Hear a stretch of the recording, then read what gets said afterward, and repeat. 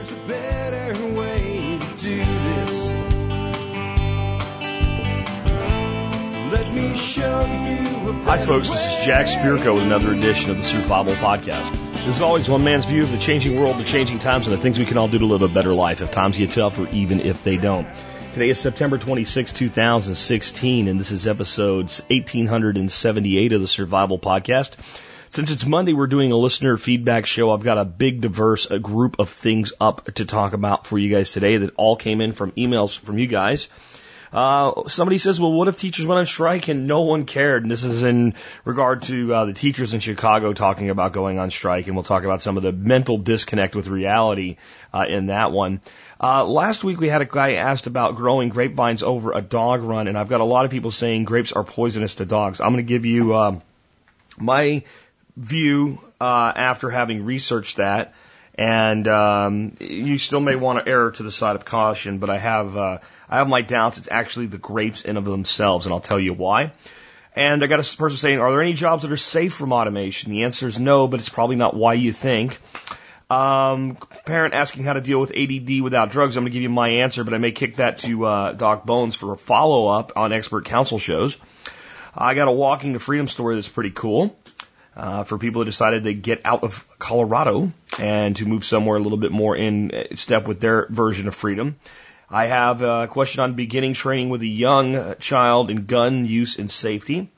I have a question on proper grill care and maintenance, starting chestnuts from seed, how we manage our feed rate for ducks. So I say I feed a 1/4 pound per duck per day. How do we actually do that? A male officer's perspective on female officers and all of this stuff with the shooting in Tulsa. And I'm going to tell you right now, don't get pissed at me. I'm just reading you what somebody sent me. I don't even have a big opinion on it because the answer to the whole, is it true, is I don't know. It's not what I've observed yet, but I've only observed limited interaction with female officers. And I will have, my final question today will be grilling the perfect squirrel. Yes, really. Kind of fits in with the question on grills. And it should be a good show. Before we get into all that, let's go ahead and take a look at the year that was the episode. The year 1878, because the episode is 1878. I have Tolstoy Tells It All to You. It's a very interesting read on that one. And Let's Hang Mr. Edison, which is the one I'm going to read. And The Man of Steel is Born. By the way, since I'm not going to read that one, I'll tell you that would be Joseph Stalin. Stalin was a nickname that meant steel, man of steel. In other news, a saucer-like UFO is seen moving through the sky at fantastic speeds. Flying saucers are born. A photo of a UFO will be taken 5 years from now. Black Bart is shot while robbing his last stagecoach. He usually recites poetry during his robberies. Charles Black Bart Bowles gets 6 years. And the Great Mill Explosion kills 23 in Minneapolis. A spark ignites flour dust in the air. Washburn A Mill will be rebuilt and a better ventilation and safety features, which is probably a good idea. All right, let's hang Mr. Edison, guys. Some folks are a little miffed at Mr. Edison. In the age of invention, life is changing faster than people can absorb. Edison's phonograph is a good example. Mr. Edison is exploring the uses of his recorder. Ever since his electric vote counter went down the drain, he has decided never to invent anything he can't make money at. But he has invented the phonograph without considering its possible uses or impact on society. After thinking about it, he promotes it, the phonograph, as a recorder, as a way to preserve the last words from the dying so that dead relatives can live again. He suggests that the auto recordings could be stored in the gravesite or at home to be brought out on Sunday to remember. This becomes a serious discussion in Scientific American, but the general public is unhappy with rumors surrounding Mr. Edison. He's apparently discovered some mysterious force that he carries about on his person. His new phonograph can record the slightest sound or voice. He can replay to confuse the public at his will. In his rumors, he is working on an electric light bulb now. True, Mr. Edison is inventing too many things. When will it stop? My Take by Alex Shrugged. You'll notice Edison wanted his device used on Sunday, the time when the general public was devoted to religious ritual and reflection. In modern times, with religion taking a backseat, science has been trying to fill the void. I'm okay visiting the doctor rather than waiting for a cure for God, but looking for a God particle using a large hadron collider seems a little weird. The research is great, but calling the Higgs boson a God particle is a little too patronizing. I feel like Medicine Wagon just rolled into town with a new cure for rheumatism. Religious people must recognize religious argument when they hear it. Scientists usually don't. So when they try to make a religious argument, like I saw the director from Femi Labs try to do in their hunt for the God particle, their arguments sound trite, clumsy, and insincere. The phonograph was a scientific life-after-death machine for Edison. It was a path to immortality for the masses. We want our Twitter accounts to remain responsive even after we drop out of life. PBS science show Nova interviewed android Philip K. Dick, FYI, of Blade Runner, died in 1982. Artificial intelligence is a science to life after death. The movie Her is about an AI that can react to things like a live girl. It's iPhone Siri on steroids. I'm fine with exploring these possibilities, but I would like science to be more honest about it. I don't think they can, though. They are like cats trying to imitate dogs. They might be able to fool other cats, but dogs smell something funny. Kind of my take on the way people reacted to Edison is people always fear things that are new, and they do one of two things. They either violently resist or oppose them, or they ignore them and say that it's not really a big deal. And I think right now, our time in history is a lot like this time in history with all these new things coming. And most people, instead of opposing them, are ignoring them and trying to sweep them under the rug. And I'll save comments on that for a question on automation in a bit. But I think we have a lot of that going on today. My other observation here, though, is the phonograph never became what Edison envisioned it. It became a way for people mostly to listen to music. And I think it maybe would have had potential for things like, the first audiobooks. And I'm sure there were some, but radio kind of took that role because radio started putting out all these amazing shows when radio comes along a little bit later here in the future.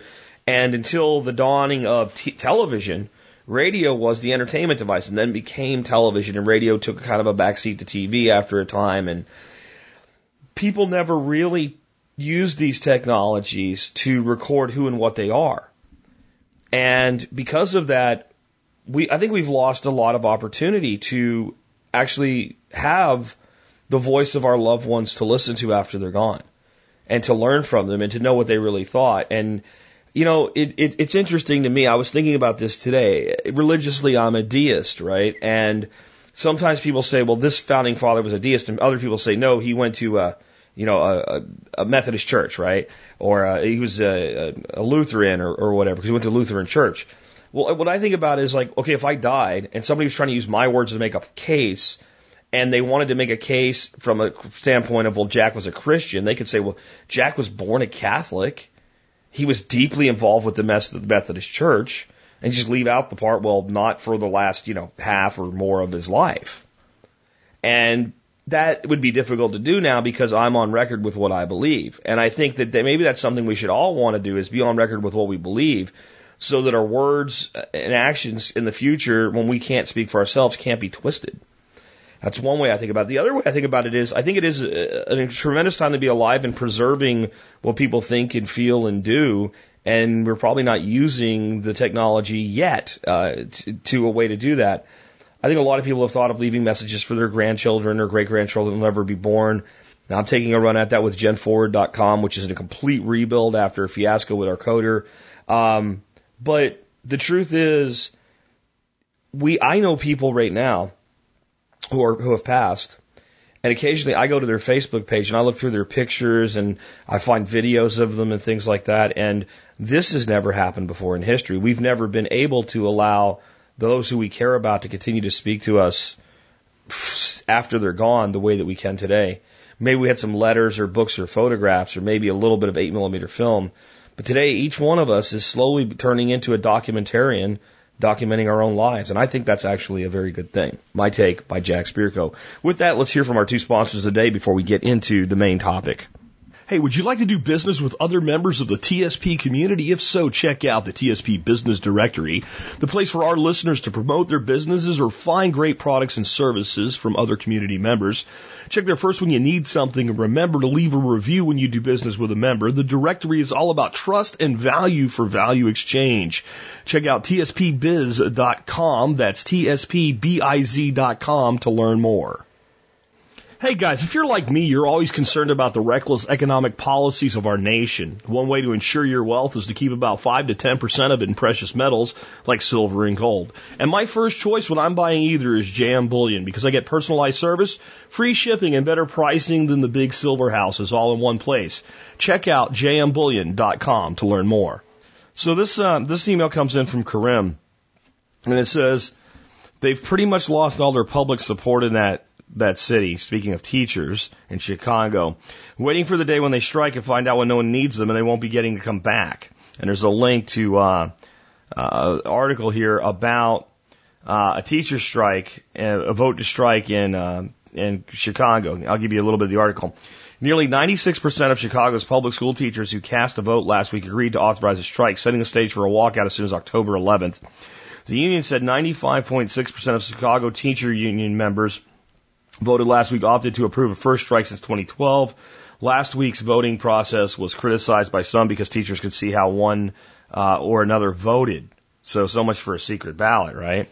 The union's House of Delegates meets Wednesday and could set a strike date for as soon as October 11th. The union has given 10 days notice before a walkout. At the very least, the strike is expected to spur ongoing negotiations with a new contract. Quote, a strike can be averted and CPS will work tirelessly to make sure children's education progress is not interrupted. And quote, said a district spokesman, Emily Bittner. Quote, a strike is a very serious step that affects the lives of thousands of parents and children, and we hope that before taking the final steps toward the strike, the CTU's leadership works hard at the bargaining table to reach a fair deal, end quote. According to the union's Rules and Election Committee, there was a 90.6% turnout of its members, leading to an overwhelming vote for a strike, with 95.6% of its voters backing the strike. That easily surpassed 75% of the threshold necessary to okay a strike. I'm going to not read the whole article because it's rather long yet, but one of the big sticking points is the district has come back and agreed to most of what the teachers are asking for, but said if you want to keep your pensions from being cut, you guys need to start putting 7% of your pay into your own pensions. And with the teachers union, these are the people teaching your children. These are the people teaching your children math. So that results in a 7% cut in pay. No, it's your money in your pension. It's your money in your pension. Now, I guess they could say, well, the school district has been paying it up till now. Okay, fine, but that's not how. See, this is where all of these people and all of these these government employed positions across the country are all destroying their own lives. Like they're hastening what's going to happen anyway. These people, even though they're teaching your children mathematics, are mathematically challenged. They cannot comprehend the fact that government doesn't just have more money. And they don't want budget cuts. They want the government to go out and find more revenue. That means tax you for it. In one of the most heavily taxed cities in the world, really, but certainly in America. I mean, the taxes that you pay on any kind of decent property in Chicago are obscene. Many of these teachers can't afford to live in the school districts they teach in, but just tax people more, because that'll fix the problem. And that's the mentality here. And this is part of the demise of government schools. There's many other problems, but teachers in of themselves, especially in these union states where they have grown up with union mentality that it's for the workers and you always just get more whenever you can, they have no grasp on reality whatsoever.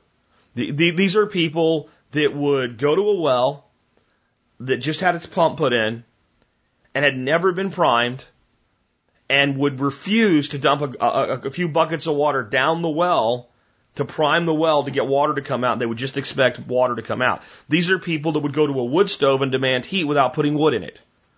They have no concept of the finite nature of economics. They're the government. They just have money. These are the same people that not just in government sectors and not just teachers, people that work for companies, and they don't give a damn about the company at all. They look at the company as a source of money. And as from a pay standpoint, I get that to a degree, but what employees tend to not understand is if your company doesn't make money, your ass is going to end up out of a job. But people honestly do believe that companies just have money. I ran several companies from 50-person head count down to 5-person head counts, and I had, because of the small size of those companies, had time to talk with employees. And I'm pretty good at sitting down and talking with someone on the level to where they kind of feel like they forget that you're talking to the guy that owns the company. And they let things come out. And you realize that they do. They think that companies just have money.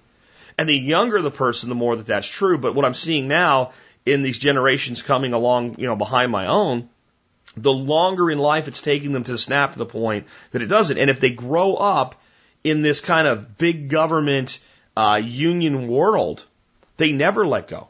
They always believe. I remember when I was in Florida for vacation a few years ago, there were some teachers on a boat with us, and they were discussing, how terrible it was that they were only getting a 2% raise in their pension payments. They were all retired. They looked like they had all been retired for many years. And they were actually getting a raise in their existing pension, but they were bitching it was only 2%. And I'm like, do you guys understand that sooner or later this slush fund's going to run out? Like, oh no, it's the guy. This is a teacher that's retired now, says to me, oh, the government can just print more money whenever they want to. They're teaching your kids in government school. These are the people. These are the people. And I think Karim's onto something. There's going to come a time, sooner rather than later, where teachers go on strike and no one gives a shit. And people are going to be like, you know what? This kind of solves the problem. This kind of solves the problem. You don't want to teach? We don't want to pay you? Bye. We'll figure something else out. And I'm telling you right now that this is why they pushed women into the workplace. Notice I didn't say allowed women into the workplace. Cleared the way for women to go to the workplace. That's fine. But they literally from the 1960s up till now, women have been pushed into the workplace by basic laws of economics and making it harder to survive, but also through guilt. We have women that are supposed to be feminists that talk about women that choose to not go to work or to work only part-time, and they talk about them like they're trash. And this was a designed play by the people in power, because once you have both spouses working, you're beholden to the government schools for childcare. Because that's one thing, it disrupts parents' lives. Why? Because they have to take care of their own kids? No, because they have jobs and their kids are not in school, so now they have to see to the care of their child that they normally don't, because they've relied on this. Government has become daycare for your kids, and they get a half-ass education while they're there. That's what it's become. Once we can solve that problem, you'd see the modern education system dead in a week. In a week. That's the only thing holding it up right now. That and the remaining people still brainwashed to believe that it's a proper system for kids. And I'll save further thoughts on that here for a question that's coming up in just a bit.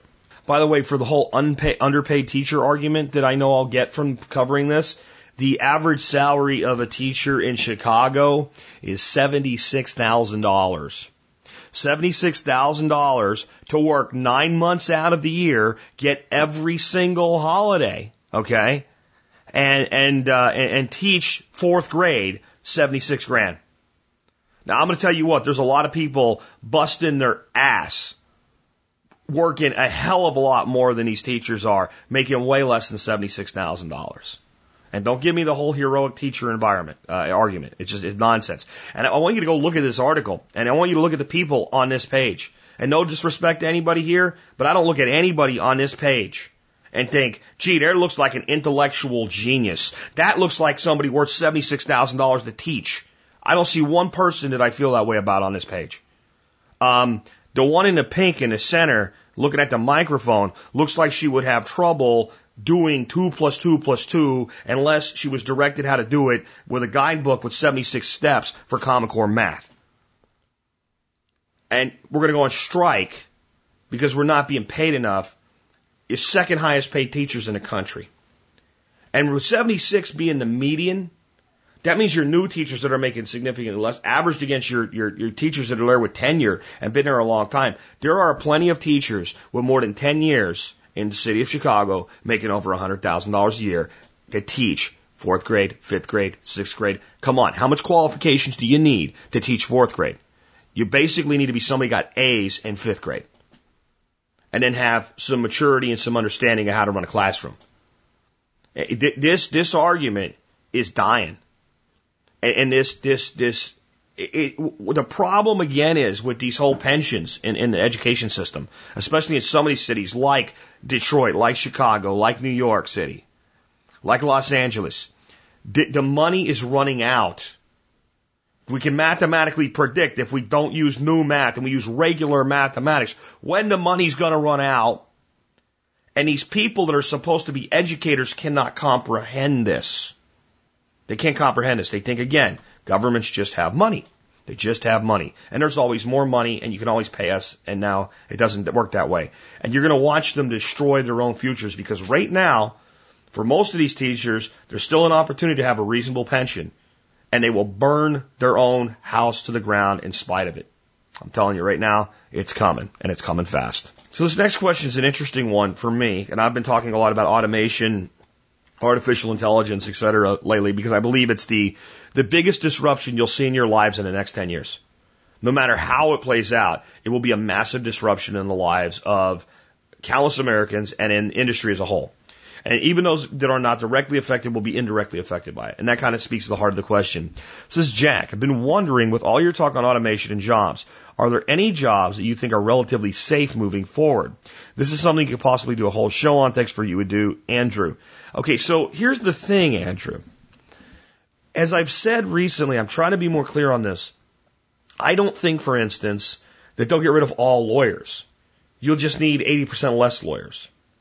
I don't think they'll get rid of all teachers. I think there'll be something akin to the modern classroom in many places 15 years from now. Just a hell of a lot less teachers.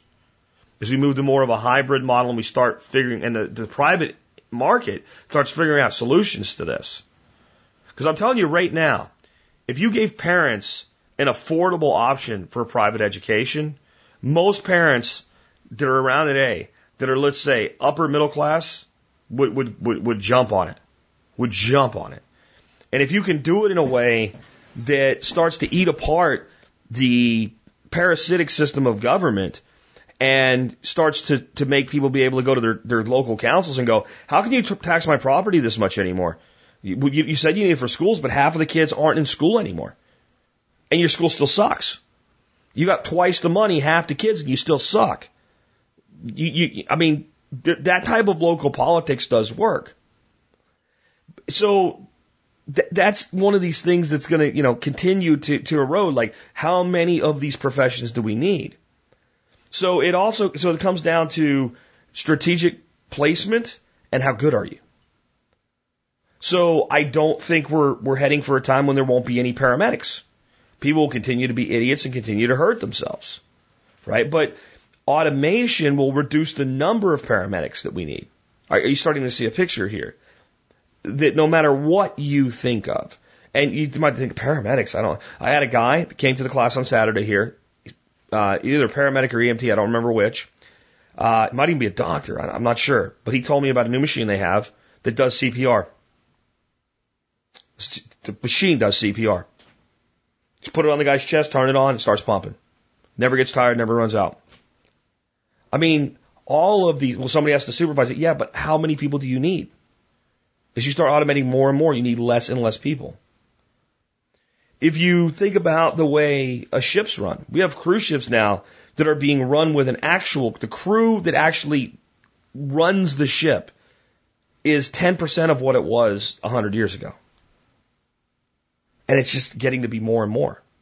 I had a guy write in that's a naval, I think he's a Navy captain, which would be like I guess like a lieutenant colonel in the Army, somewhere like that.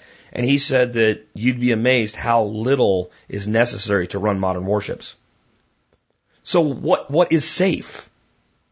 What is safe? Does safe mean there'll still be jobs, or does safe mean there won't be a big hit to the number of jobs? I think if you're looking for that, it's going to be very difficult. I think the places that have the most insulation are entrepreneurial, where you're setting yourself up as a source of information or product, and you manage to control that, and you're doing it with a human level of touch. I think that actually will become very in vogue, because people don't like to deal with people until they want to deal with people, is one way to look at it. So I think one of the reasons Amazon's so effective, especially with millennials, as they get older and get jobs and have income, is they don't want to deal with people. They've grown up their whole life on the internet, and if they know what they want, all they care about is when can I get it, how much does it cost. They don't want to have a discussion with anybody. So they don't even want to discuss it with a person at the cash register. They don't want to stand in line. They don't want to do their own checking out, because that would be like work. So it's much easier to point, click, and have it show up. And even for me, I consider it more convenient. I don't like to deal with people either, because most of the people I have to deal with aren't the kind of people I want to deal with. So where can you go and be completely insulated from that? Not even in like the highly customized craftsman businesses and all, because here's where the whole thing starts to unravel. You get to a point where even if your particular profession hasn't been directly hit yet, you've so curtailed the number of employed individuals that you begin to have an overall effect on the economy. So there's this diminishing returns point, and it's part of what's holding it back. The industry understands this, and they're trying to figure out how fast do we go, when, and where. Because what I mean by that is, if we lay off 20% of the people with jobs in America today in one fell swoop, right? And it doesn't matter if it's a little bit easier to absorb over a year or two than it is over a day, or maybe even over 5 years, but the overall effect is the same.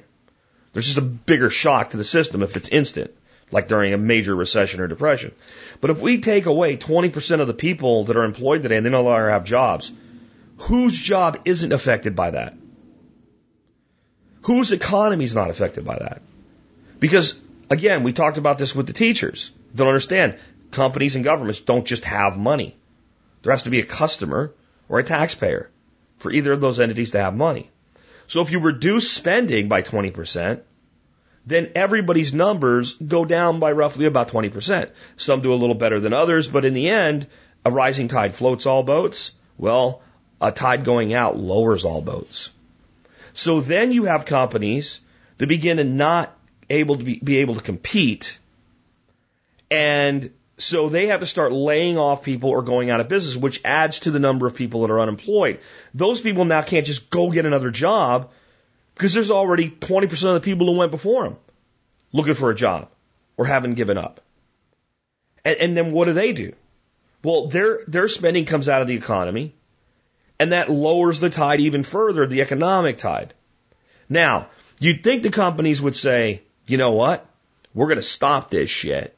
Because if we keep automating out the jobs, then we're not going to have anybody to buy our shit. The problem is, you can't take away competition in an economy. You can try all the socialism and communism you want, it's still going to be there. So the companies have to continue their own demise through further automating, because only the ones that do it perfectly are going to survive this. You're going to have to be the small, agile company that's very personable and dealing with niche product, or the big company that's completely automated as much as possible. And at some point, then we have to deal with the economics. We have to figure out, how do we create an environment where people can have money for basic life needs and necessities in a way that's fair and equitable and doesn't stifle people that are go-getters that want to go out and build businesses and still do things. And it can be done. There's no one with the political will to discuss it right now at all. And we're all going to suffer for it in the near future. When I say near future, 5 years, 10 years out. I'm telling you right now, you're going to feel like the people we talk about in the 1800s, in the age of invention, between now and 2020. By the time the next Ass Clown Circus is in court, and they're playing the stupid circus music and telling you once again, the most important election of our lifetime, you're going to be bewildered by what's going on. No, there's no one who's safe. Because even if the profession is safe, the economy's not safe in this. And we have to restructure the economy to fix this. It's the only way. And how to do that, I have some ideas, but it's going to become necessity being the mother of invention. We're going to have to adapt on the fly. And I believe that the private sector will be able to adapt faster than the government sector, and it may be a real opportunity for liberty. It really might. We've already proven we can create our own money. If we can create our own money, we can create our own economy. If we can create our own economies, we can create our own way to earn income. And we can start rewarding people who are doing good things, even if they're not doing things that generally you get paid for. If that makes sense. Hard to get your head around, but get your head around it because it's what we're going to deal with. Let's move on. So this next one comes from Josh. Josh says, I got a daughter who my wife and I have come to believe has some attention issues. ADD, who knows? But with the life of me, I don't want to get her doped up. Our family has a long history of addiction issues, so doping her is a non-starter. Any thoughts on alternatives for attention issues? Thanks, sir. Okay, first of all, I am not a doctor. I'm not a psychologist. I do not even play one on TV or on podcasts. So everything I'm telling you is instinctual. And just a suggestion, and some of it is from things I've seen and observed in the past. One thing I want to bring up right out front is something that I heard many years ago, and it's one of those things that went in my ear and never went away, and I've never actually needed it, but it didn't go away. Could be for this moment. But I worked with a lady back in like 96 who had a child with so-called ADD, and that's what I call it, so-called ADD. And I'll get into that in a second. And she said that they started having this child drink about a quarter cup of straight, strong black coffee a day. And it worked wonders for them. Because it's a stimulant, much like Ritalin, which is basically methamphetamine, okay? It's meth. You're giving your kids meth when you give them Ritalin, just so you know. Just so you know, just because no one told you, America, and you're stupid, and you're giving your kids dope, and it is dope, that's what you're doing, okay? But the basic stimulant of caffeine causes more centered, focused, and calm approach. Now, I don't know if that works. And I don't know how you get, a 8-year-old to drink black coffee. Apparently this kid liked it. All right. And I certainly don't think you should go, souping them up on sugar and caffeine, i.e. Coca-Cola, because that's not going to work, because that's going to have a counteraction, and it's got all kinds of bad problems and GMOs and everything else going on there, and pesticides and glyphosate and you name it. It's all part of that deadly mix that we're feeding our children. We're almost as bad for giving them that in mass as we are for giving them frickin' Ritalin and whatever else they're giving these kids now. Okay, so then here's my other side to this. I don't believe that ADD is a thing. I don't believe it's real in that it's a problem. It's only a problem for the institutions that we have forced children into. What we're saying when we say somebody has ADD is they won't behave normal in our definition of the word. And we've made normal sitting in a chair for 8 hours a day, doing what you're told, and working on shit you don't want to do. Okay? That's not an issue, except that it doesn't fit the paradigm with schools and all. Personally, I think the solution to ADD is lots of activity, is giving people things to do. And I don't think it's a bad thing. My nephew, Nick, fit the textbook definition of ADD perfectly. Perfectly. He's very successful right now. He's working for a company that does like eyewash stations and stuff like that for, other companies, basically their safety and medical stuff. And he's actually out of the industry from a competitor, and he's working for a new startup that he's building the whole company. But he's got ADD. Can't be, see? And I would believe that if they had the term when I was a child, I would have been diagnosed both autism spectrum disorder with Asperger's, okay, and ADD. Fortunately, we didn't have those labels back then, and I just had to cope, and the system had to cope with me, and you couldn't put dope in me. But you say a kid has ADD. How does a person with ADD stand on a 2-foot by 2-foot platform in a tree for 6 straight hours, barely moving, waiting to shoot a deer if they actually have ADD that's the problem? They don't. Because they don't have ADD. What they have is an inability to focus on stuff they don't give a damn about.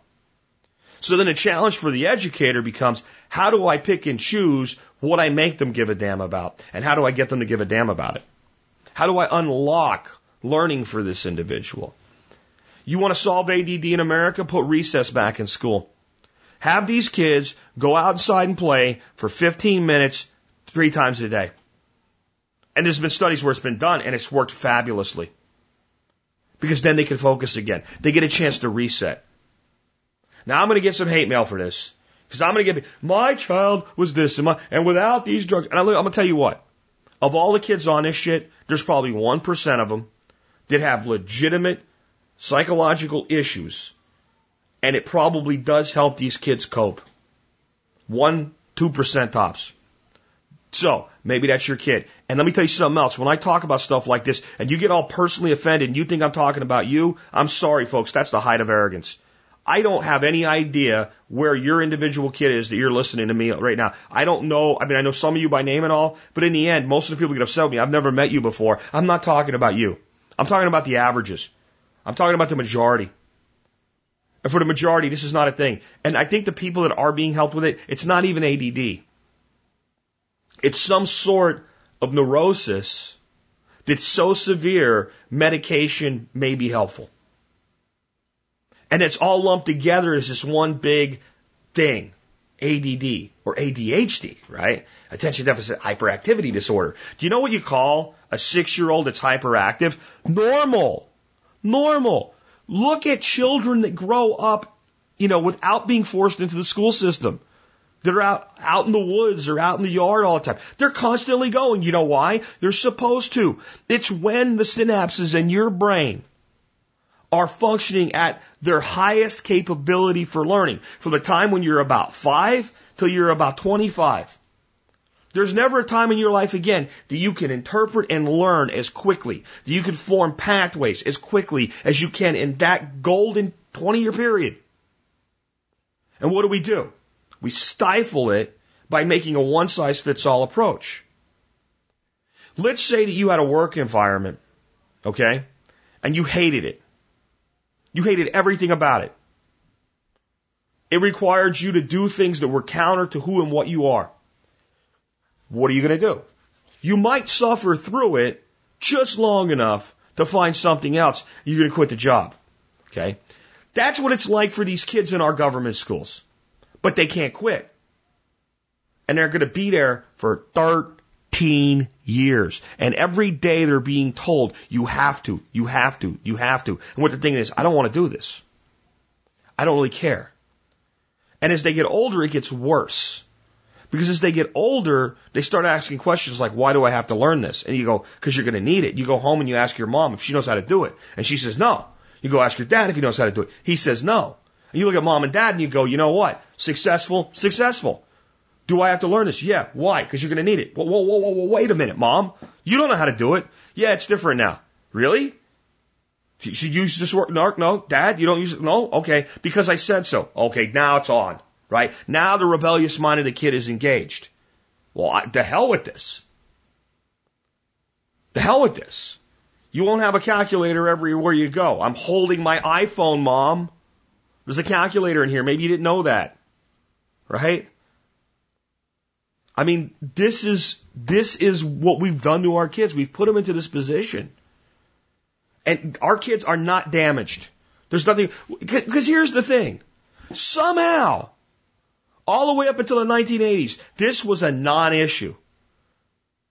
There was one in a couple hundred kids that were like this really kind of over the top with it. The few that probably can benefit from these drugs today. And they were very, very few. And the rest of us that all would be medicated today if we were kids just dealt with the frickin' shit. We just dealt with it. And you know what? We learned how to deal with shit. Because I've got my second teenage kid working for me right now. If you're telling me he did something wrong, and I don't mean like, hey, dummy, you screwed that up. Hey, you messed that up. Let me show you how to fix it. They start to crumble on themselves. They look like somebody, like an egg that somebody's crushing under their foot. This young guy working for me now, I had him here on Saturday just to give him some hours and let him meet people at the class. He turned the down guy the wrong way. It popped loose and it popped the guy in the thumb and it hurt him. He was walking to the house. He looked like he just killed somebody. I'm like, what's wrong? I'm not very useful. This is what we're doing to our kids. We're beating them down mentally where they can't cope with anything not working right or going right. And when they rebel against that, we medicate them. So my solution to ADD is first consider it a non-problem unless it really, really is a problem. Okay? Number 2, don't put them on dope. Don't put them on dope. Don't put them on dope. If you don't get 10 doctors and 10 opinions and they all say it's necessary and they all make very compelling cases, don't. That's how many it would take to convince me. And being on my wit's end and not knowing what else to do and trying the minimal amount possible. Okay? So no dope. and exercise. Engage them. Find out what they're interested in and get them involved in that. It's amazing. This person has ADD. They can't do anything. What do they love? Oh, they love comic books. Here, give them a comic book. Boom. And they'll read page after page after page without moving. They don't have ADD. They have I don't give a damn disorder. You understand that? I don't care about this. So you either find out how to make them care about it, or you trick them into learning by bolting into something that they do care about. But that would require one-on-one learning. That would require an entire shift in the paradigm of education. Yeah. Do you think there was a problem with ADD? Do you think there was a problem with ADD when we were all hunter-gatherers? Do you? Do you think that right now the children of the few remaining Aboriginal peoples throughout the world have a problem with ADD? If you ever have a kid and go, look, he moves around too much. He's always doing something. He's always interested in stuff over here instead of stuff over there. He doesn't listen. We got to do something about it. Let's pray to our God or whatever. No, they don't do anything. They say, that's who that kid is. And the stuff he does need to learn to be part of the community, he'll learn it in time. We don't need a solution for ADD. We need a solution for the lack of patience we have in society for people that don't immediately conform to what we have decided is normal when our society is dramatically abnormal for the human brain, dramatically abnormal for what the human species is supposed to be doing. That's my thoughts. Let's take another one. This is a great email. I love getting stuff like this. This comes from John. John says, you really have more of an impact on some people than you might think. I've been listening for about 2.5 years. In that time, I've gradually transformed from a Republican, go to work and pretend to be happy idiot, to go to work and make enough money so I can get out of this bullshit anarchist idiot, which leads to walking to freedom. My family and I were planning a vacation to California, so just to chill on the beach this past summer. I suggested to my wife one night that maybe we should relocate somewhere more liberty-focused than Colorado. It's getting bad out here, man. Californians are ruining this awesome state. So sad. To my delight, my wife said, hell yeah, let's do it and make a new start. I'm a lucky man indeed. Instead of going to California for vacation, we went to Idaho and toured the whole state. We found a great area to live and plan to move there in the spring or early summer of 2017. I really don't think I would have had the inspiration to do this if it wasn't for listening to your podcast. And I'm not trying to kiss your ass here. I've been a pretty rebellious type of dude my whole life, so kissing ass isn't really my thing. But you planted a lot of seeds that grew in my head. Thank you. And he's actually suggesting the song of the day, which is Rush's Free Will. And that's actually going to be our song of the day. But I just think that's awesome. And I want to point out your state boundary, right? Your state line is not the frickin' Berlin Wall. And people that felt they didn't have enough liberty risked being machine gunned to get over the Berlin Wall. I don't think of it hurts me that Pennsylvania is such a lost cause for liberty compared to what it was just 30 years ago when I was a teenager there. It really, God, it hurts because there's so many wonderful things about the place, and what I've seen happen to it over 30 years is just sad. But compared to New Jersey, oh my God. Well, the Delaware River has bridges that go right across it, and they'll totally let you put your shit in a U-Haul and go over the river and just live on the other side of the river. That's my message for walking to liberty. Walking to freedom. We have one last real way to use the gift that is the republic that was given to us by our founders, and that's our mobility within the republic. Because each individual will define for themselves what liberty is. And to me, liberty is a lot of things, but one thing I don't want to be? I don't want to be cold, so I'm probably not going to go to Idaho. I want to be close to my family, so I have to figure out what works best. Texas works best for me right now. But if Texas ever really goes off the reservation, there's other places to go to. I'm just saying. Dorothy and I, every once in a while, talk about Tennessee. We really do. And is it perfect? No. And no place is.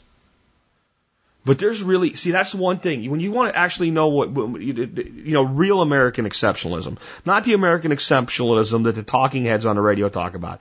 The one thing we have that is so much dramatically different than anywhere else in the world is the dramatic difference of our states, the small s states. I mean, if you go to China, they have provinces and prefectures and stuff like that, and they have, provinces in Canada and all, but it's nothing like America. It's nothing like America. And we still have that. It's our last way to vote, with our feet. And we have far more influence on local governments than we ever will on a national government. And the best way to influence local government is leave. You take your money and your time and your talent with you. You go apply it somewhere else. The problem has always been pointed out, exactly what is here. People from California are ruining Colorado. Maybe some, but not as much as you'd probably want to believe. I've been to Colorado enough, and man, it's a bastion of liberalism in a lot of ways. Talking to a business owner who is being adversely affected by Obamacare and having to lay people off while he's still defending it, which is what I did last time I was in Colorado. I'm like, do you understand what you're saying? You're telling me you've had to reduce your head count, let people go you didn't want to let go because of the impact Obamacare has had on you. And you're still defending it? Yeah, well, I still think people need it. And like, holy crap. This guy wasn't from California. He was a native Coloradoan. So the reason I set up Walking to Freedom, which is a forum you can go to, walkingtofreedom.com, is so people could find out what state was already closest to what they were looking for. Instead of people going like, California is screwed up now, let's go to Colorado and make it like California and bitch about that too. Instead of having people move to dramatically different places and trying to make them the way they used to be, what if we had people moving because they had an intention when they moved to go somewhere that was already the closest they could find to what they were looking for? I don't believe that can be done anywhere near as well in any nation other than this nation. That's one of our pieces of exceptionalism that's still left. Use it. Let's take another one. Okay, so this question is from Ashley. And I know Ashley well, he's a good dude. And he says, what would you recommend as a first gun for a 12, 14-year-old who's responsible but lacks shooting experience? BB, pellet, airsoft, other. And how would you train them initially? Details. I have a 14-year-old son, 12-year-old daughter who's showing interest in shooting, as does my wife. Both are quick learners but inexperienced with shooting. My son enjoyed shooting 22s at scout camp. Everyone enjoyed a couple shotgun lessons at Alpine Range near Fort Worth. Thanks for that recommendation. My daughter did struggle with the size of the shotguns they had, but impressed us all with her tenacity and focus. I know her, and I can tell you that girl has focus and tenacity, man. She was here at one of the last workshops, and she was a quail terminating and cleaning machine, man. I'd like to get something they can practice with frequently close to home. This leads me toward BB and pellet and airsoft guns. I like the pellet guns because they may be a viable tool rather than just a learning step, but perhaps that's two different guns. Developing safety awareness and excellent skill is definitely a primary purpose. And although I have nothing against airsoft, I want to focus on long guns first. I don't see airsoft long gun options having an advantage over BB pellet guns. I'm also concerned airsoft reduces respect for the guns since they're aware of airsoft wars. Yeah, we're going to fix that attitude in just a second. You should know that my shooting experience is limited. Like my son, I enjoyed growing up shooting with scouts and later friends, but never bought a gun. I'm the guy who always supported your right to have a gun, never felt the need to put my time and money there. So watch increasing efforts to trample your right to own guns. I increasingly feel that my support for that right must mean exercising it as time allows. I'm educating myself, including my wife and kids, plan to own guns in a not too distant future, and I'll probably send more questions your way to pursue this. Given all this, what guns would you recommend for kids' freedom to practice at or near home? What drills would you do with them? Any safety lessons you focus on, either Colonel Cooper's 4 rules, NRA's 3 rules of gun safety, etc. I think both of those are things that should be committed to memory. You should have your kids able to recite both the 4 rules and the 3 rules. And the overlap's fine. Still learn to do it. Now, let's start out with what I would recommend. In your situation, I would heavily lean toward airsoft, even though you've brought your objections up. Let's start off with your first concern. It makes children have less of a respect for the gun because they're aware of airsoft wars. Okay, well, here's how you handle that. These are airsoft guns. These can actually cause serious injury when used at close ranges. So we have to treat them like real guns, just like BB guns and pellet guns. Now, the BB gun or the pellet gun is likely to cause a more serious injury with an accident. Okay. We just did some stuff here. I had a kid I was teaching to shoot, and I'm telling you, the lightsaber. The lightsaber drill, kids all know what lightsabers are. It makes sense. You tell them, you have to imagine there's a lightsaber coming out of the end of this gun, and it's a very, very serious thing. And if you put that past somebody, muzzle them, you've cut your friend in half. And that's rude, and we don't do that. And that's exactly how I explain it. Kids laugh. When you make a kid laugh, do you know what that means? They effing heard you. That's what it means. That means they heard what you said. It went inside. A good teacher can get visceral reactions and humorous reactions. You use pain and humor, pain and pleasure, to reinforce learning. And pain doesn't mean beating somebody up or something, but when you make something a little bit difficult, but just difficult enough to challenge, and yet push them through it, they remember. And when you can give them a humorous experience, they remember. And if you can do both, then they really remember. They become resilient. They don't collapse when their boss tells them they did something wrong. Okay? So airsoft, and the reason I would say that is because you want this to be done frequently.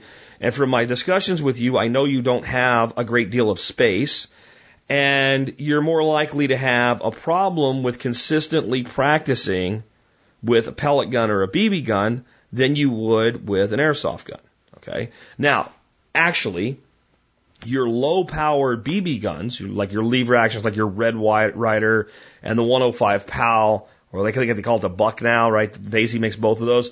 And I don't, thinking of your little girl and your boy being a little bit bigger, I don't think either one of them would need to step down, like the Red Ryder type BB guns. Those are pretty low velocity, but see, steel BBs really bounce. You'll shoot your eye out. Yeah, that's part of the deal. And since you don't have like a big woodlot to turn them loose in where they can safely do this, unless you can set up like a range in your garage, you're more likely to have problems with the neighbors calling the police and things like that. And if they come out, they'll be more likely to be able to shut you down, at least with threats and intimidation, over a BB gun than an airsoft gun. Now, airsoft guns do have long gun opportunities for you. I have a KWA AR clone, and it's fantastic. It is a $300+ gun, but it is a great training tool. It is a PTR, professional training rifle. And yes, it fires full auto and stuff, but when you fire it in semi, it's like firing a regular semi-auto AR. There's your long gun. I actually take a different view, though, with teaching children. Now that this wonderful thing called airsoft exists, I'd actually prefer to start teaching with a handgun. Why? It requires greater discipline. It requires greater discipline. It's much easier to muzzle somebody with a handgun, to point a handgun where it doesn't belong, to shoot yourself in the finger, to shoot your teacher in the foot, to move the muzzle without the instructor having the chance to grab it and say, that's not what we do. But with airsoft, we wear eye protection if we're dealing with kids or whatever. We learn that it's, the consequences of a malfunction are pretty minor, right? Especially if we go with lighter shooting guns or we drop our charge rates down so we're not shooting as hard, what have you. And what that means is basically I can teach the kid to drive the stick shift before the automatic. Because I'm working with them with a handgun, and if you can handle a handgun safely, when I put a rifle in your hand, you're going to handle it safely. Right? So I think that you got that going for. I think that the big thing overall is you'd be able to do this more consistently. Now, if you can get a place that's easy to go to shoot BB guns and pellet guns, then I would actually look at the age your kids are, stepping up a bit. Like a Crossman 760 or a Daisy 880 or something like that. With your kids, I would not go to like a break barrel because they're very heavy. All of the break barrel guns are really heavy. They're really high-powered ones. But like the 760 is a light little plastic stock gun, but it's a fine little gun. Teaches me to shoot with iron sights, not scopes. You don't need a scope on a freaking BB gun. You just don't. And like I said, yeah, the 880 and the 760. Daisy's the 880, the Crossman's the 760 would be kind of the places I would look there. And have them shoot reactive targets, tin can, stuff like that. Definitely, if you go to either one of those, you're probably a lot better off going to pellets because they're not steel, so they don't bounce. BBs bounce. Yeah, you can dump a bunch of them in there, and it's a lot less of a pain in the butt to load them one at a time and what have you. I'd stay away from CO2 and high rates of fire with your BB guns until you get some training done. I would suggest highly that all of you consider taking more time to go to Alpine and take various bits of instruction on different weaponry and find teachers that you can go and learn from. And, I'm going to tell you right now, your kids are plenty old enough to be shooting 22s, 20 gauge shotguns, things like that. And, your girl, she might have a bit of an issue right now with shotguns, but I'm just thinking of her and her size, and I'm going, you know what? A youth model 20 gauge 870 pump probably wouldn't be a hard thing for her to shoot. My son was shooting that very gun when he was 12 years old, and I know he's a boy and she's a girl, but you know what? He's a big guy now. He was a small 12-year-old. He was about her size. And once I got him over being afraid of it, he was damn good with it. So, that's, those, like the 870 Youth Model Express, that's not an expensive gun. So maybe do some more of the skeet shooting or trap shooting and get her a gun like that, or find out, can you rent that gun? Do they have that there? They just did not think of that. But for day to day, I think for kids, airsoft is the way to go. And there are, if you look at some of the better spring actuated airsoft sniper rifles, and some of them have adjustable stock so that lets you reduce the length of pull, those are great for backyard target shooting. You don't have to go to a full on, expensive PTR for this. So my first suggestion is airsoft. As far as drills, I think the big thing with kids is we don't need to be talking about drills like, how to deal with somebody breaking in the house or something at first. We just need to be doing things that are fun and engaging their mind with things that are fun. And people like to shoot things that fall over or break. Reactive targets. So, again, just beer cans are great, because unlike bottles that shatter and leave a mess, when you're done putting holes in a can, you just throw it away or recycle it, right? I've done a pretty cool little reactive target that I have set up. It's basically quad box covers and magnets, and they just stand up on a little 2x4 and you shoot them and they fall over. Everybody that shot those enjoyed shooting those. Just get them shooting. So work on the safety aspect. And once you've gotten them out and done it once or twice where you're holding the gun, you're handing to them and all, put them in charge. Say, I want you to show me the proper way to do everything up to firing, but you're not actually going to load the gun. See, and this is how you get over the whole lack of respect. Okay? You want to go to the point where you load the gun and shoot? Well, then you have to get this right. Okay, now you can load the gun and shoot. You want to get to the point where I let you go out and shoot without me watching you? You do this for several weeks without making a single mistake. See, what you're doing is training. And training means to instill behavior to the point where the person being trained cannot perform differently. True training. You can train a tomato vine, right? Right? See, we get confusion here between training and discipline. Discipline is when you do something wrong, you're corrected. That's part of training. You can't discipline a tomato vine. You can't yell at it. You can't punish it. But if you properly train it, it'll grow in the structure that you want it to. You can train a tree. You can train a freaking slime mold. Right? But you can't discipline it. So you instill discipline, but you pattern training. And training is simply a matter of a person repeating an action so many times that every time they go to do it, they just inherently do it that way. Think about it this way. No one has to tell you to reach out with your right hand to shake hands, even if you're left-handed, because most people are right-handed and most people shake hands that way. So when you meet someone and it's clear that they want to shake hands, your right hand comes up. You almost can't make yourself do it wrong. Why? It's been instilled in you. This is how you train anybody with firearms, not just kids. I wish we still had days where you could do some basic safety training with them and say, you'll probably shoot some songbirds or shit you're not supposed to do. And if I find out about it, I'm going to take your gun. But here, go forth and have fun. And don't shoot each other, I really will bust your ass. Right? I wish, but you don't live in that world anymore, so you have to work around it. At least you don't live in it where I know where you live, so. Anyway, let's go ahead and take another one. This is actually a pretty simple one. It's from Tandy. Tandy says, what are your tips for grill maintenance? Details. You mentioned several times your affinity for Weber kettle charcoal grills. What are your tips and tricks for keeping them clean, maintained, especially when cooking things that might have salty marinades or other factors contributing to corrosion? The real truth is I don't even worry about it. I'll actually tell you that people that use their grills often generally have grills that are in better shape than people that don't use their grills often. It's kind of like the airplane thing. The airplane is made to fly. An airplane that sits on the ground over time has a lot of problems you wouldn't think it'd have. It has to fly. It has to go do something, or it starts to break down. It starts to rust. It starts to break, you know. So that's a big part, is using your grill often. I'd like to tell you that I am really meticulous with my care of my Weber grill, as it sits outside in the rain right now uncovered. Your number one thing you can do to maintain your grill, especially like a charcoal grill like the Weber kettle long term, is to get a good grill cover for it. And whenever you're not using it, cover it.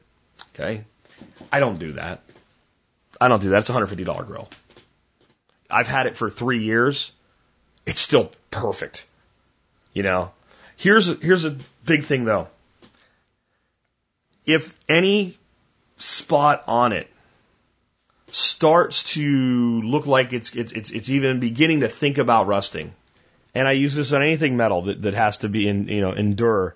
And there's a bunch of different people who make it, but I use a product called VHT Rust Converter. And what you do is you spray this on any spot where you got rust, and it doesn't just eat the rust off, it turns the rust into primer, and then you put a little paint over it. And that's a big thing to look at with these many charcoal grills, especially the Weber kettle grills. The entire surface is enameled. And if you get a nick or a ding or a scratch in it, that's where it can get down to metal and start to rust. As far as, here's the big thing, right? So a lot of people get really, hairy over the grill surface. I just fire the grill up and don't worry about cleaning it until I cook again. And I just take a wire brush and knock all the crap off of it. That's it. You know, and I hit it with a little oil, when it's done, because that keeps it from rusting. And usually the food that you've cooked has enough oils and natural greases that you start to form a patina. Now, I will tell you this, it's gotten to where it's hard to find good wire grill brushes anymore. And I found out why, and it's a weird thing, but apparently some of the really cheap Chinese ones, people will clean their grill with it, and one of the little metal pieces of the bristle will stick to the grill and end up in the food, and then they eat it and they end up in the emergency room with like a metal piece in their throat. So a lot of the stores have just stopped carrying them and try to avoid being sued or what have you. And you go and you find these nylon ones now. Last time I went to Picks, because they used to be cheap as hell. You could buy, for a couple bucks, and things that I need and use and wear out that I can buy for a couple bucks, I buy, a half a dozen at a time, throw them in a box and use one until it's worn out, and, get up 2 is one is done, 3 is for me, like that. Well, the last time I was at Walmart, I couldn't find a single grill brush that was metal. And I was pissed for about 10 seconds. So I went back to the tool section, and I got a welding brush for like knocking slag off welds. And I'm checking out, and I had picked up some other things for the grill, and the lady behind the counter knew exactly what I'd done. She goes, "These are the best grill brushes." And she told me this, she said she saw it on 2020 about they were getting rid of the regular grill brushes because of this problem. So instead of fixing the problem and making a better quality product, let's just switch to nylon. So use your grill frequently, keep it dry, cover it. Clean your grate when you're done cooking. Because it's hot. It'll come clean for you. So don't ever leave it dirty. But when I say dirty, it's not really right. Don't leave it caked up with a bunch of crud. Knock all the crud off. And don't sweat it. I see people like, "Oh my God, look at the grill. It's not shiny silver anymore. It's got all kinds of stuff on it. You're going to cook on that? Is that safe?" Okay, well, it's sitting over top of 500-degree flame. I think it is, right? And, when you have a brand new grill top and it's all chrome, that's when everything sticks to it. When you get that nice patina on it, that's when it stops sticking to it. Steals good patina. And then the other thing is, so that's the part of the grill that will tend to kind of wear out on you faster than anything else. Well, they're not expensive. Just replace it. Because you can buy just there's all types of top surfaces for 22-inch grills. That's the reason I love the kettle. It's the best built. The Weber kettle's the best built charcoal grill on the market as far as I'm concerned, without going over, $500, and it's $150. But 22 inches, there's a lot of clones and knockoffs, so there's plenty of cook surfaces. Upgrade it to cast iron. If you keep cast iron seasoned and lubed and cleaned, it'll outlast. The grill will rust away and the cast iron will still be there. But they're built pretty well. I mean, again, I'd love to tell you that I do everything you should do, and I'm looking at mine right now, and I don't have anything wrong with it as far as I'm concerned. Now, again, there's people that look at the grill top and go, "You're going to cook with that?" And I go, "Yeah, don't eat it if you don't want it." "Oh, no, I'll eat it." Yeah, real quick, that's how quick that turns around. But, cover, stay dry, use it frequently. Use it frequently. That's one of the biggest things, because the enemy to metal is moisture. And even covered and all, you can build up moisture. But when you throw hot charcoal in there, same thing with your gas grills, right? It's going to dry it out, dry as a bone. So that's like a big thing. I guess the other thing is make sure you're not doing things with your grill that it's not intended to do. And you're lubricating moving parts. Now, you're asking about the kettle grill, which has two little rollers. It's lightweight, so it's not an issue. But I've seen a lot of reviews on different gas grills where people say, the wheel rusted off, and when I was trying to move it, the wheel broke or whatever. Well, lubricate the damn wheels. Anything that's exposed metal, you need to keep some WD-40 or some silicone grease or something like that on it. Or people, I picked it up by the tabletop on the end of it and it broke. Well, that's not a handle. That's not what that's for, So that's the other thing, is make sure you're not doing things with a grill. Like, just because it has a wing that sticks out for you to put a cutting board on, doesn't mean that that's a handle. And I've seen a lot of stuff like that. And clean your grill. So depending on what kind of grill you have, like I have an infrared grill, and it has these reflectors with these little holes in it. And I've seen a lot of reviews around those, and people say, well, the holes clog up. Well, clean it. And clean that, you have to clean every time. So it has the reflectors and it has a grill top on top of the reflectors. So when I'm done using that, I pull the grill while it's still hot, a pair of pliers, right? So you don't burn yourself like a fool. And first I knock all the stuff off the grill tops. Then I grab one grill top, push it over to the other, take the wire brush and clean the reflector out. Put the grill top back over, put the other grill top, clean the other reflector. Not like I'm trying to clean it for an army inspection. Just knock all the crud off of it. And then close the grill down. And if you're, really concerned, you get a nice cover for your grill and you cover your grill or a tarp or whatever. And I wish I could say I do that, but I'm lazy, so I don't. But again, the product for converting rust, and there's a lot of different ones, but the one I use is called VHT Rust Converter. I'll put a link in the show notes to where you can see it on Amazon. And Rust-Oleum makes a product that's pretty good. It costs more, and it doesn't work any better, though. That's why I use the VHT. It's like $6, something like that. No, it's $14. Yeah, it's like $14. And it's the best one that I found anyway. Oh, let's take another one. So this next one is actually really simple, and I found a great video that I'm going to kind of rely on for the person asking the question named Travis, but I'll give you the basics of this because I think people don't realize how easy this is to do. It says, chestnuts, how can I go about growing them? I just picked up 10 pounds of chestnuts at my part-time cash job and would like to grow as many trees as possible. Is there a good resource? Reply with that would suffice. Thank you. Zone 6A6B. 6A6B should be fine for chestnuts. No problem at all. Great climate for chestnuts, especially if you have a somewhat acidic soil. They tend to like that better than alkaline soils. Okay, so it's really, really simple. What you want to do is you want to get your chestnuts and put them in some bags. And you want to put them in there with something moist like peat moss or a little bit of compost or potting soil or something like that. You want to put them in the refrigerator. And you're going to want to keep them in there for at least 60 days. 90 is probably better. Keep an eye on them. Some of them might start to sprout little bitty sproutlets, even in the cold. But generally what you're going to do is you're doing what's called stratification. So you got to think about a tree with a nut trying to make more trees. It's going to drop millions of nuts and hope one or two become a new tree. And if that little tree, if that nut hits the ground and it doesn't get eaten by a squirrel or a deer or a hungry person, and it starts to grow when it drops in the fall, it's never going to survive the winter because it'll be young and tender and trying to grow when the frost hits and kills it dead, right? If it starts growing in the early spring, it can get some size to it. It can put some woody tissue on, and it can just go dormant like a big tree does in the fall. And it can do that for several seasons and eventually get big enough to make chestnuts.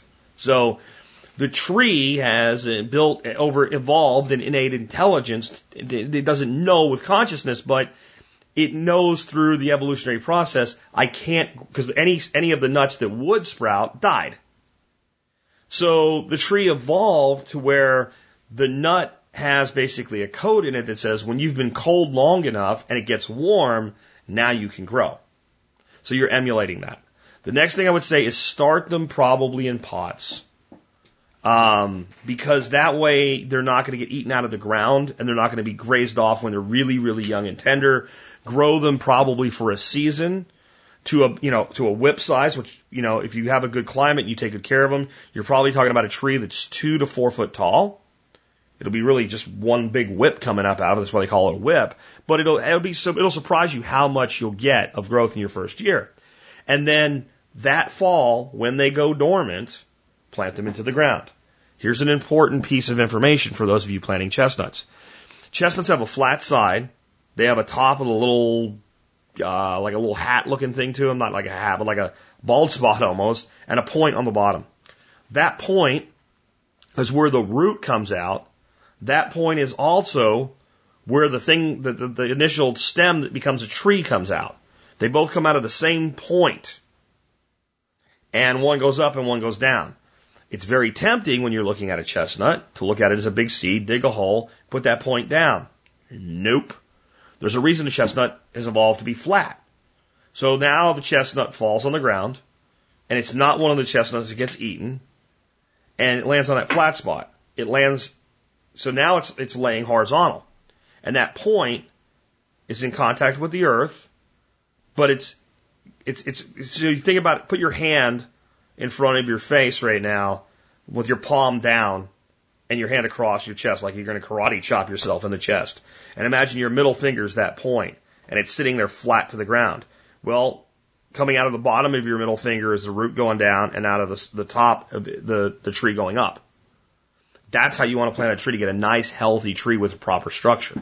So you want to put it in there on flat. So when the nut lands on the ground, it naturally lands that way. And how does this happen in nature? Well, the trees start shedding all their leaves as they shed all their nuts. They're going dormant. They're going to go to sleep. Some of them get buried and they're in contact with the soil. And all those leaves around them hold moisture in. They go through the moist, cold winter and stratify. And then the ones that survive in the spring, they come up like a risen phoenix and a new tree is born. So that's what you're trying to emulate. I don't know how much land you have, but I'll tell you what, 10 pounds is a lot of chestnuts, a lot of trees. But what I would suggest is start as many as you can in pots, get a good source of pots. You don't need a very big pot, like 1 gallon size, cheap nursery pots. They're about $1 a piece. And what I would do is once you get them grown out for that year, and that spring, or that whatever, plant as many as you can that fall when they're deciduous, winter over everything else, and that spring, put them up for sale and sell them for $10 a tree, and you'll probably get it. Grown from seed, locally harvested, whatever. Just Craigslist alone, you can probably sell. Let's say you sell 100 of them, because you got 10 pounds. There's probably a good 25 chestnuts to a pound at least. So you got, let's say, 250. Plant 150, sell 100 for $10 a piece, put $1,000 in your pocket. I'm just saying, it's worth, a year and a half worth of, looking after them to be able to do that and pre-sell them. Once you have them, once you have your countdown, they've made it through that initial stage and they're up a foot tall. You can start offering to sell them for $5 instead of keeping them through the winter. Put some money in your pocket while you're putting some trees into the ground. I think that would be a great idea. Next question comes from Rick in British Columbia. He says, I was wondering how you weigh the feed for your ducks.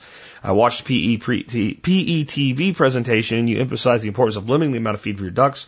I believe it was 1/4 per bird per day. Correct me if I'm wrong. I've been feeding my ducks based on how much feed is left over the next morning. Sometimes I overfeed because I get home late. I'm filling up their feeder in low light, no electricity in their coop yet. Do you weigh your feed before you give it to your ducks?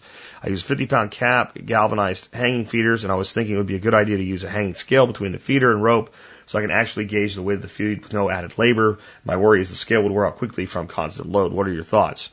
I think it's too much work. here's what we do. And I said it during the presentation. I've said it every time I've done a presentation on ducks. We know how much feed is fits in a 5-gallon bucket, right? I mean, that's the basics of this. And 2 buckets with some headroom, so it's a little easier for Dorothy to carry because she's the one that usually feeds them, is about 40 pounds. And with about 150 birds, we should be feeding about 37.5 pounds. 40's close enough. We fill up 2 buckets. We take it to their coop. We fill up their feeders. That's it. When we go the next day and we're going to give them more feed, if it looks like they still have some left over, we feed them a little less. If it looks like they completely wiped it out by morning and they're needing to use more, we up their feed and we keep upping it until there's a little bit of feed left the next morning at least. And that's it. And I didn't say that it was important to keep it down to a 1/4 pound. You can certainly feed, I mean, most commercial operations that are feeding pure feed and they're not getting any forage, they're going to feed their ducks about 4/10 of a pound. So not twice as much, but, close to twice as much. Because 0.5 would be a full twice as much. I'm trying to feed them, and the reason I'm trying to maintain that is so that we're not spending too much money feeding them. And we're making them do some work for their living. And remember, they're also getting sprouts every day with that as well, which is more like a treat, but I do think it does a lot for the quality of the product as well. And you watch your animals. And if, it's normal for ducks when you feed them and they're coming home to their holding area for the night, for them to start gorging, right? But it's also normal for them to kind of gorge for a while and stop. And they don't wipe the food out right away. If they're wiping the food completely out, like let's say in 20 minutes, and then wandering around looking for more food, they're underfed. No matter what I say about my ratio and my ration, right? Because they're a duck in the north, like British Columbia, might need more feed in the winter than they do down here just to stay warm. Just because their basal metabolic rate, their BMR, is going to be higher in the cold because they're trying to maintain their core temperature with it. So you might have to feed them more. So I came to the number based on how low could we go without them stripping it bare and still have them happy and productive and not upset. And when a duck's hungry, you'll know. I had a caretaker one time that didn't do a good job feeding my ducks. And we got home from a vacation. And when we pulled in the driveway, they were out in the far field and they started screaming at me as soon as they saw me. And I knew right away what it was. It had never happened before, but I still knew what it was because they had never behaved that way. And it's not like they're so attached to you, like, oh, he's back. It's not like a dog. Oh, the life giver's returned. No. It was, they haven't been fed. And I went over, I was pretty upset with the person that I had here. And, they had no food. And I fed them and they went real heavy. So if your ducks are unhappy, you're going to know it. They'll let you know. That's one thing I like about them. Anyway, hope that helps. Let's take another one. Okay. I thought about not reading this, but I decided that since this is real world feedback, that I need to read this. I know it's going to upset some people, especially women, but I didn't write it. This is being related by someone who knows someone on the force who's been on the force for a long time in regard to female officers. Here we go. If you yell at me for this, I'm only reading it. I don't even have much commentary on it. It says, Jack, this is John in Central Texas. I just want to comment on your intro I listened to from episode from 22 September. And that was the one about the lady cop that shot a guy in Tulsa, Oklahoma. It's now facing manslaughter charges, by the way. Kind of like I said she would. I'm just saying. My brother has been a cop in 3 different departments for almost 30 years. He has told me that female officers are, don't yell at me guys, very dangerous because they react very violently to situations male officers don't. They are quicker to use tasers, pepper spray, and deadly force than most male officers. He also said they get away with it because A, nobody wants to be seen as sexist by reprimanding them. B, the female officers in leadership will rally around them. And C, when they do go to a grand jury or trial, they sit on stand and shrivel up and look as small as possible, cry and talk about how scared they were. The jury always lets them off. Sometimes the departments wind up firing them, but the female officers do not go to jail for things male officers go to jail for. He was basically telling me this to warn me to be very careful around female cops. I think your assessment of what happened in Tulsa is probably correct. I do not agree that she will do any time. I don't believe she will be found guilty of anything if she is not no build. Okay. First of all, I actually think this lady is going to be convicted. Now, how much time she's going to do, I don't know. She's being charged with first-degree manslaughter. In the state of Oklahoma, that has a minimum sentence of 4 years, and the sentence can be anywhere between 4 years to life, depending on the circumstances. It cannot be 3 years. It is a state crime, though, and just because you're sentenced to 4 years doesn't mean you'll serve it. She could serve as little as 6 months. And they would, come up with some reason to release her earlier or whatever, depending on behavior and what have you. With an officer in prison, it may even be the safety of the individual sitting in her house arrest, God knows what. But here's the thing. Just because she's being charged with first-degree manslaughter does not mean that she has to be convicted of first-degree manslaughter to be convicted. It is most likely the case that the trial will be done in such a way that the jury will be able to convict her either of first-degree manslaughter or second-degree manslaughter. The secondary manslaughter, I believe, can have a sentence as little as 6 months in Oklahoma. I think that's pretty likely to be what happened here, because I think what's going to happen is it's going to be very clear what actually happened here. No matter what the guy did or didn't do before the camera started rolling, no matter what she says she thinks he was doing, the other officer deployed a taser and she immediately fired. And I would bet by now, and it seems like this, to be fair, the city of Tulsa seems to be taking this very seriously. The DA came out with charges before the detective was even done with the investigation. Basically, the DA was conversing with the lead detective on the investigation and said, okay, I'm going to go ahead and file charges. I believe we have enough that I'm going to take this in front of a grand jury. And you finish and get me everything, but I think we're already there. Again, that's a very strong message. And that's a perfect example of, not protecting your own, which is good. And it's going to be, and here's the thing, you have to get through 2 juries. So first she's going to go in front of a grand jury, which is how these things work. And it's a good system overall. I'm not saying it's always run properly, but it's the grand jury system is a good system. Because the first thing you have to do is convince a jury that there was enough evidence of a potential crime to have an actual trial. It's like a pre-trial. And then they go to trial, and then that's when you get into deep, everything comes out, what have you. And I think in this current climate, I don't see her getting off. If she does, it's a travesty. It's a travesty. Now, as for be very careful around female cops, maybe, I don't know. I've dealt with a few female officers.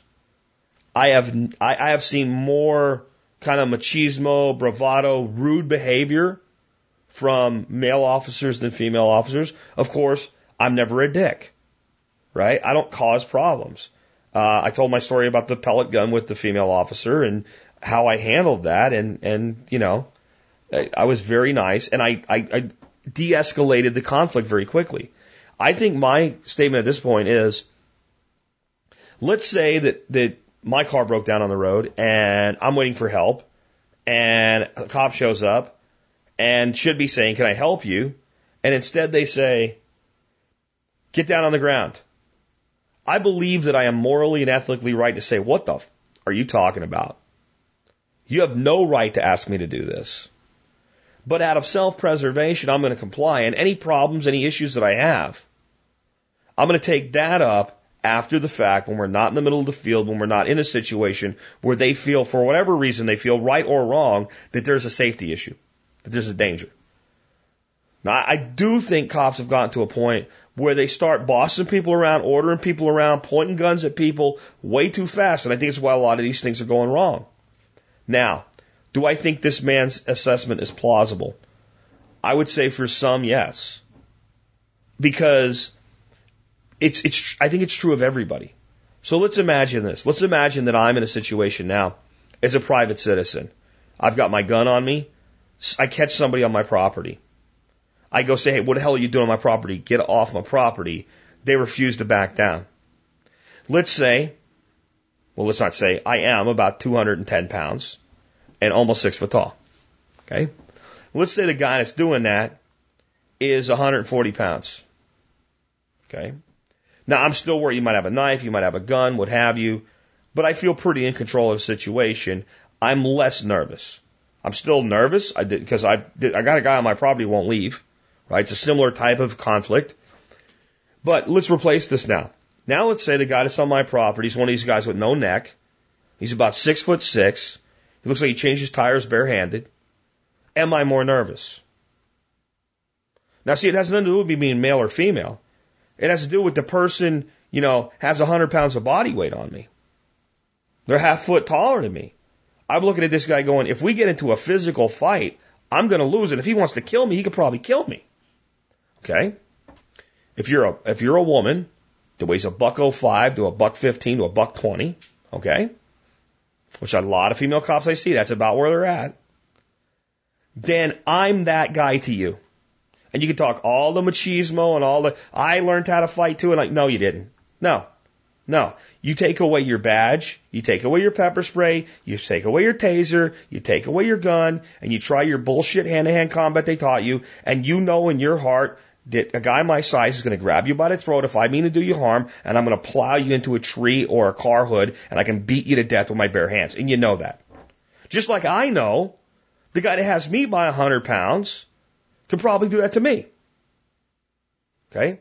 So it's more likely in any individual confrontation that a woman that's 120 pounds is going to feel that way compared to, let's say, a guy that's about 200 pounds. It's a good shape, works out, etc., which a lot of cops are. I know about the donut eaters and the fat guys, but listen, let me tell you. Those are usually the long-term guys that are riding around as sergeants and stuff like that. Most of these young cops I see are in good shape. Most of them. All right? And I'm just saying, it's reasonable. It's completely reasonable. It's completely plausible. I know I'm going to get hate mail, but I'm just telling you the truth. It's the same reason again. You got a guy that's like 320, that looks like he should be in WWE wrestling, and I'm confronted with this guy. You don't think I'm more nervous than a guy my own size or smaller than me? Okay. So if that's true of me, why would it be anything less true for a 115-pound woman looking at a 210-pound guy that's 6 foot tall and is behaving aggressively? Where that excuse ends is when there's 4 officers and 1 guy. And that's what we had in this instance. And that's why I think it's going to be very difficult, because this is what any good prosecutor is going to say. Officer, whatever, that fired the taser. Why did you fire your taser? Well, because I felt that he was being non-compliant and I was trying to gain compliance. Okay. Why didn't you draw your gun, Officer Thompson? I didn't feel the need to escalate to lethal force at the time based on the situation. No further questions. Done. Okay?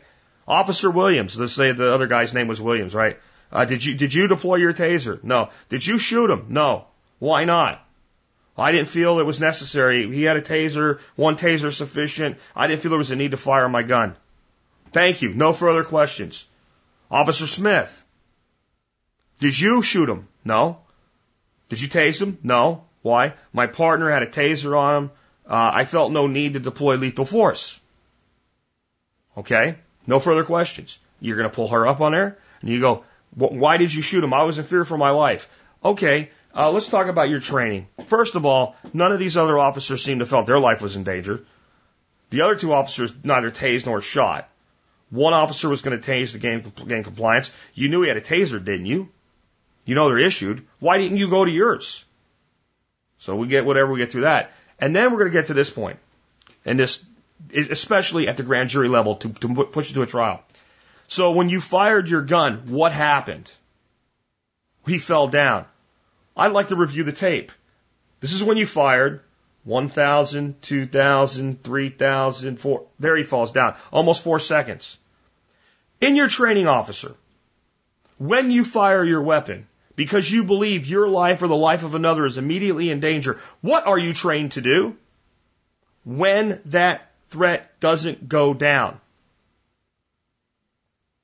answer truthfully, you are under oath. And you either have to take the fifth, which isn't good, right? Or you have to say, I'm trained to fire multiple times. Why did you only fire once? I'm sorry. This one's cut and dry. It's a negligent discharge, which would put it under the category of manslaughter. In other words, your actions, while not intentional, resulted in death due to carelessness that should not have happened under the circumstances. I mean, if you have a vehicle that you know is in poor repair, you know your brakes need to be fixed, and you don't get them fixed, and you drive your car anyway, and you get in a wreck, you're going to get charged with vehicular manslaughter. Because even though you didn't mean to hurt anybody, you knew better than to do that, and your carelessness resulted in somebody's death. That's how the law works. I'm sorry. Let's take another one. All right, final one for the day is a quick, easy one, a lighthearted one from Wade. Wade says, Jack, I'd like to how you fix squirrel on the grill again. I remember you talking about it, but don't recall the details. Thanks, Wade. Okay, what you do is you skin your squirrel and you quarter it. If you don't know what that means, I'm not really sure how to help you, except you cut it into 4 pieces. You got your front quarter, your front left and right quarter, and your rear left and right quarter. And you don't really have to do that. It works better that way. It'll lay flatter for you. You can really do it in thirds, so you can cut the critter in half right where the backbone actually meets the rib cage, and you don't have to split that into 2 pieces, but it's just kind of more, I don't know, symmetrical if you do. But then you want to remove the ribs, and you definitely want to split that in half. That way your legs and your front legs will lay flat. And you're going to brush all your meat with a little bit of oil. I prefer peanut oil for this because you're going to use a higher temperature, and it's too high of a temperature for something like olive oil. You could use something like coconut oil, but then you're going to have to heat it first because it's going to be solid otherwise. So peanut oil is just expedient. You're not using that much of it, so I really don't worry about doing that. For those that are worried about, oils that are not the perfect oils, like, again, nut oils and true nut oils, because peanut's not a real nut, it's a legume, and olive oils and things like that are much better for you. For this, I don't need that much squirrel. It works just fine. Brush it with peanut oil. And then I use Keith Snow's steak seasoning for this. But you could use salt, pepper, garlic would be fine. Maybe a little sprinkle of some cumin or some chili powder to go with that. Whatever seasoning you want to do. And this is the key. You get your grill screaming hot. So it's going to sear. You throw those 4 little pieces of squirrel, or 8 pieces, depending on how many squirrels you got on there. And you sear them on one side just for a couple minutes. Just until they start to brown. You flip them. When they're browned on both sides, you wrap them up in foil. It needs to be loose but tight. Okay, so how do I mean by that? I mean, you should be able to, it shouldn't be like wrapped up tight in the foil, but the foil should be airtight. It should be completely sealed. So, do the double fold over or what have you, make a little pocket. Move it to the other side of the grill. And so if you're using a gas grill, don't even have heat on that side, right? And then turn your temperature way down, close the lid, let it go for half an hour. It's fantastic. Everybody I've made it for is like, I can't believe that squirrel. It's juicy, it's tender, and this is even with old squirrels. And I gotta tell you, it's one of those things that I just came up with one day. I kind of kick myself for not, this is not my old, when I was a kid, squirrel hunting all the time. I made a lot of squirrel stew and stuff like that. I never did this with squirrel back then. It was, one day in Arkansas, I'm out there and not Charlie, because Charlie wasn't here yet. Max is barking his brains out. There's a squirrel up in a tree. I'm like, I could eat a squirrel today. So I go inside, grab the Ruger, and pop, squirrel comes out of the tree, and skinned it, and just like on just kind of like on a whim, just tried that. It just kind of came to me like, we'll do it on the grill, but it's going to be tough. Okay, we'll sear it, and then we'll slow cook it in a very moist environment.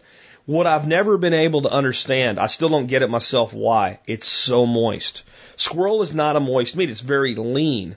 And you're only just, like I said, a little brush, like a little silicone brush is what I recommend for your brushing your oils. Just beautifully juicy. And I guess it's because of the quick sear, and then you're more or less steaming it in its own juices in that foil pouch. And I gotta say, I've tried some other stuff. I've done rabbit that way. It works good. You need to cook it a little longer before it goes into the foil pocket, because the squirrel's so small, the meat gets hot really, really fast, and there's like a carryover heat effect. So with rabbit, you've got to maybe flip it a little bit more because you don't want to over brown it. You don't want to burn the outside, but it's a thicker piece of meat, so it takes a little longer. But I've tried some other things that didn't work. I thought, well, I've got these ducks here, and every once in a while, because of an injury or something, I have to end up processing one. And these laying ducks just are not a really good meat duck. They're not. So I'm like, well, it worked great on squirrel. So I tried it with some duck breast cutlets, and they were tough. It just didn't work. It just didn't work at all. I've never actually done chicken that way. And you know what? I think I'm going to make that a project for myself sometime this week. Maybe to do chicken wings that way. See, I never want to do chicken wings that way. I want them all crispy and all, but I mean, I don't know. Squirrel, rabbit, chicken, you know, all kind of similar. But for squirrel, it's perfect. And it'll make you into a squirrel hunter if you're not one. I'm telling you right now, it'll do it. So hopefully you guys give that one a try. I recently had somebody on Facebook when I said something about eating squirrels say there's no meat on a squirrel. I'm like, that's not how it works. How do you think they mobilize themselves through trees? It's a pretty good meal. I mean, one squirrel with fixins, right? Is an okay meal. I'd prefer to two, but as part of a meal. So usually, I don't get out and do a lot of squirrel hunting anymore, but, we have them around here, and with the dog's tree one, I shoot it. And so I'll have a squirrel, and if like somebody's over and we're doing, sausages or quail or something like that, we'll each have, if there's 4 people, each have 1 piece, and if there's 2 people, each have 2 pieces, and going with something else. Pretty fantastic. Pretty fantastic. And maybe, you know what I should try? Maybe I should try doing quail that way. Next time I'm going to process some quail probably this evening or tomorrow, some surplus males, maybe splitting the breasts in half and doing them. I'll try that and let you know. Anyway, if you like this show, if you feel you get, 18.3 cents an episode out of it, consider joining the Members Support Brigade. That's how you can support my show, by becoming a premium member of the Survival Podcast. Just go to thesurvivalpodcast.com and click on members to learn more and sign up there. And guys, all of you that are members, will become members, have been members, let me just say again how much I really appreciate you guys. You guys have built this show. You guys have made the 8-year run of the Survival Podcast the success that it has been by supporting the show and sharing it with others, and I thank you very much for it. And if you guys always want to have a Survival Podcast around, the best way to make sure that happens is become a member of the Support Brigade. It's what powers me to be able to do this show every day as a full-time basis. And, I don't say this much, but I want you guys to realize this does take a lot of effort. It's not like back when I started it in my car and the show was 30 to 40 minutes long and there was no production value to it all. And it takes a good amount of time to put this show together every day, a lot of research and a lot of effort. And MSB is a way you can kind of, show your support for all that work.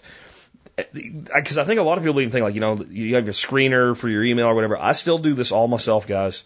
This is a one-man show other than Dorothy.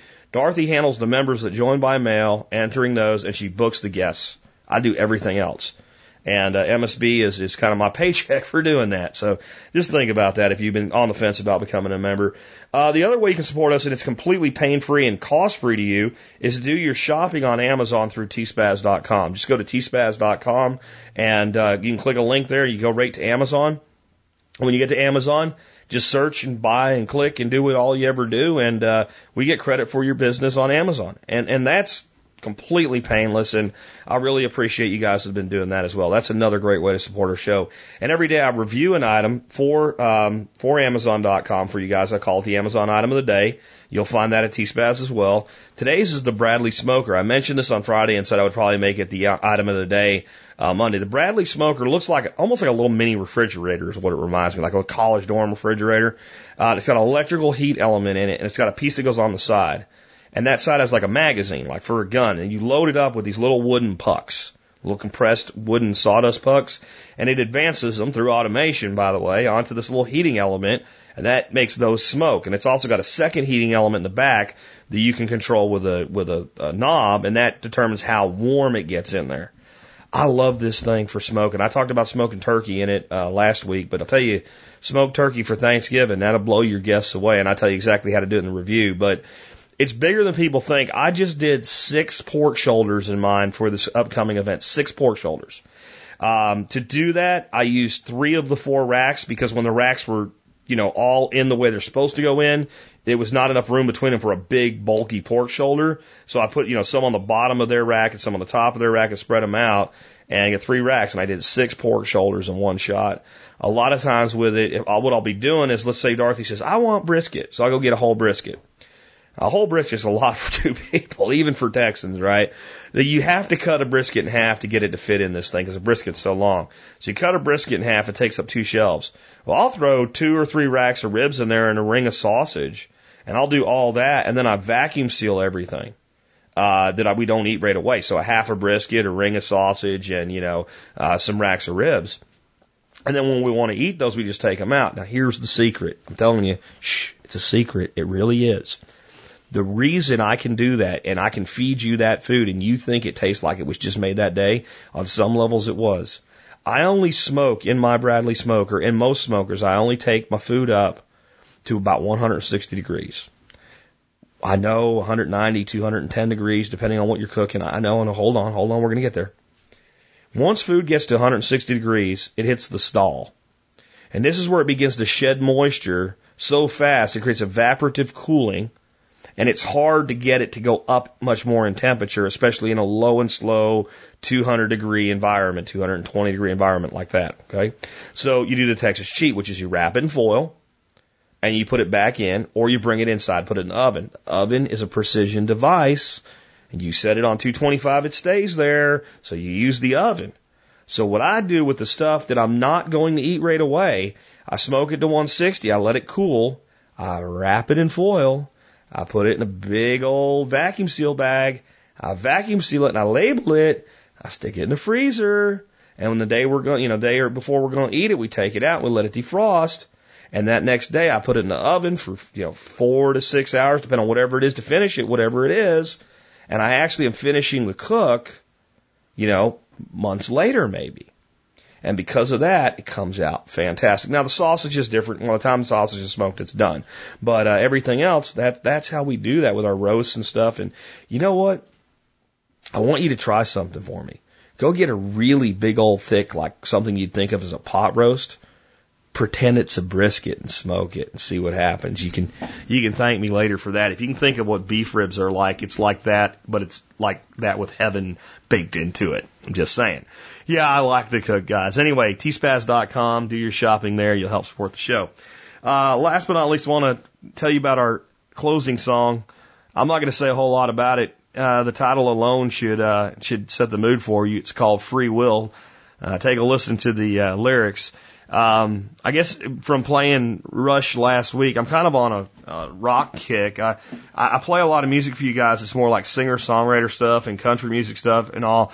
But, back in my day when I was a kid, long hair and all, I was pretty big into really good rock and roll. And Rush is a band that I just loved. And for those of you that commented on the fact that I mentioned Red Barchet, and I don't know how many teenage kids that grew up in the 70s and 80s had that on a tape that you threw in your tape deck, and then you drove your car faster than you should have. You had your driving music. That had to be one of them. And I was going to play that today. Then I got the email about Free Will, and I'm like, yeah, I love that song too. And if I remember right, Subdivision's Free Will and Red Barchet and one other song, I can't think of what it is right now, were all on a single album. I don't think they originally were, but there was an album that had some re-releases, and I think I had that album that had all those songs on it. Of course, that album was a cassette tape. Some of you guys don't know what that is. You can look it up on Google. Everybody else, hope you enjoy this blast from the past. Here's Rush with Free Will. Remember to exercise yours. And remember, this has been Jack Spirko with another edition of the Survival Podcast, helping you figure out how to live that better life if times get tough or even if they don't.